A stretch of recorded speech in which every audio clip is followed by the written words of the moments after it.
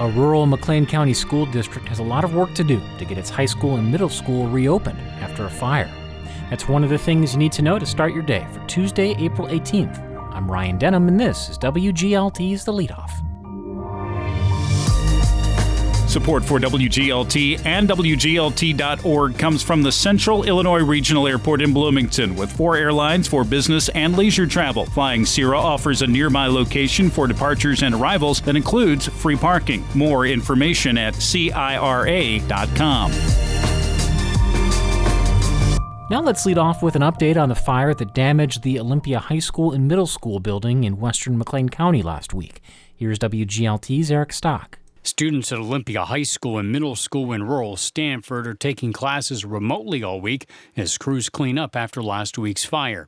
Superintendent Laura O'Donnell says it's not clear when the school will be ready for students to return. She says parents have been understanding. They know that our priorities are getting the kids back into their classrooms as quickly as possible, so we're really at the mercy of the restoration company and how fast they can work through this building. O'Donnell says restoration crews have to do a deep cleaning and get rid of the smoky smell throughout the building. The high school gym has had several renovations in the last few years. Now, O'Donnell says it has water damage and will be closed until fall. It has been updated recently, and it was in really good shape. So this is not great, but at least our classrooms aren't impacted, and hopefully that will facilitate or accelerate the process of getting us back in the building. The gym is below the solar panels that caught fire on the roof last Thursday.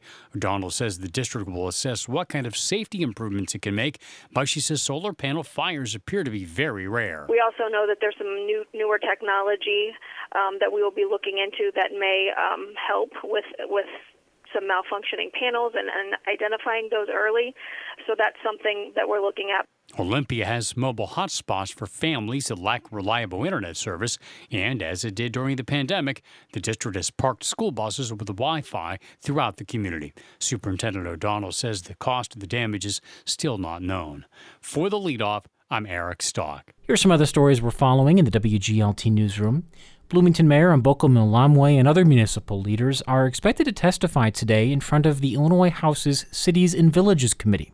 That's about the state decreasing local share of a revenue source known as the Local Government Distributive Fund. The nonprofit no-kill dog rescue Wishbone is making plans for a new permanent home in West Normal at the site of the former Kruger Animal Hospital. That plan goes before the Normal Zoning Board of Appeals on Thursday.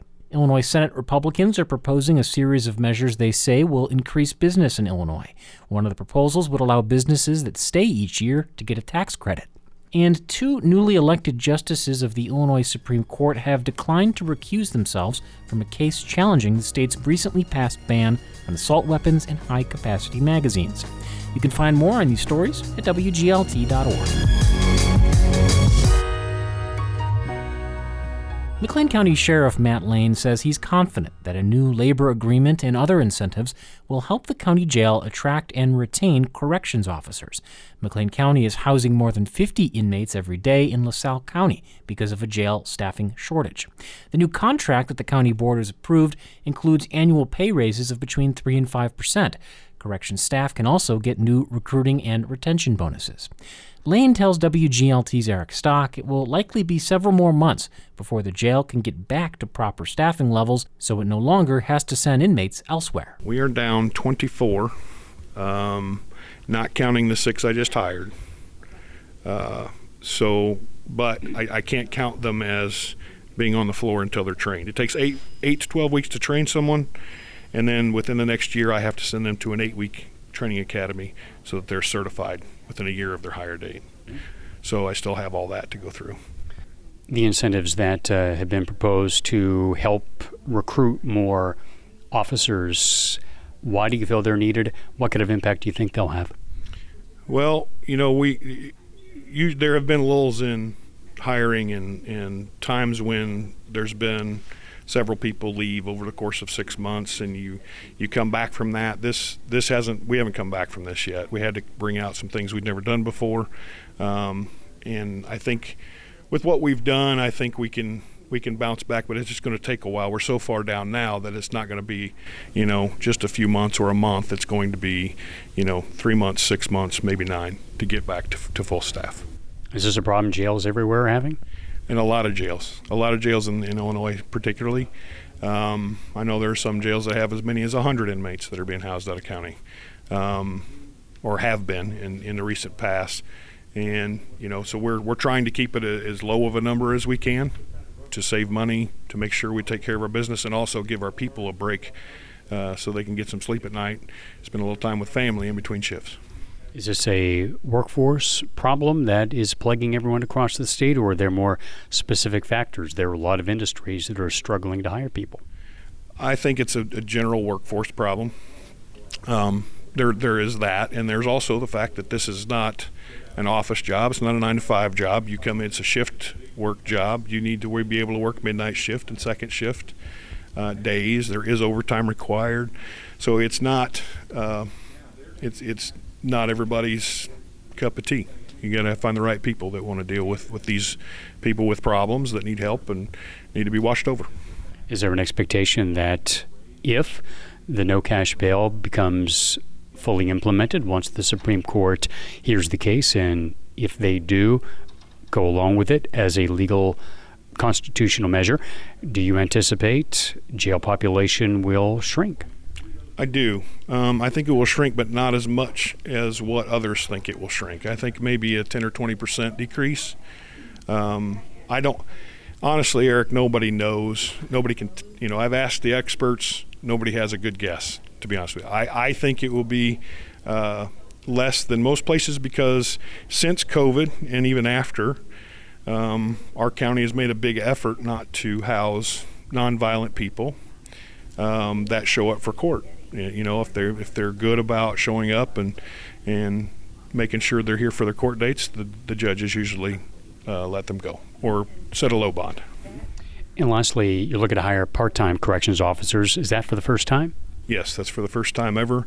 It took a little while. We needed to get that through the union members, the contract negotiators, who were all for it. It'll help take some heat and extra hours off of their people. Union members get first choice on any shifts that are open, and then part-timers get a call after that if no one volunteers. So I think it'll be good for the full-timers and the part-timers. How many part-timers would you hire if you could? If I could, I would like to start off with about a half a dozen, six or eight, and see how that goes. It's like I say, it's new to us. We've never done it before. I would like to see how those folks do and how much they're able to absorb of the work that we need done. Where do you think you would find them? Would they perhaps be corrections officers in other counties and they're perhaps shuttling between counties, or do you find them from other industries? We could find them both places. We're hoping that maybe a few retirees may want to come back and do some part-time work. We can train people from scratch. You don't have to have any experience, 18 years or older.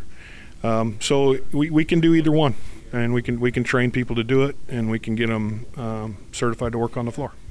How come they're not included in the collective bargaining agreement? It wasn't ever debated. They aren't part of the union. We might be able to. I think it might be a little bit more of a flexible relationship, where they're not mandated to pick up the phone if we call, but they're not mandated to come in if they're given the option. It's meant to, so we're trying to ease into it.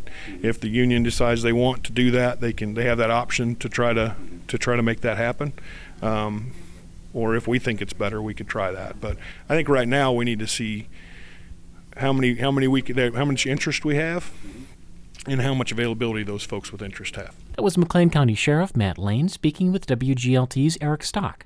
Lane says the new contract puts the starting salary for corrections officers at just over $50,000. Before I let you go, the Bloomington Public Library's board meets tonight at 5:30 at BPD's Osborne Room.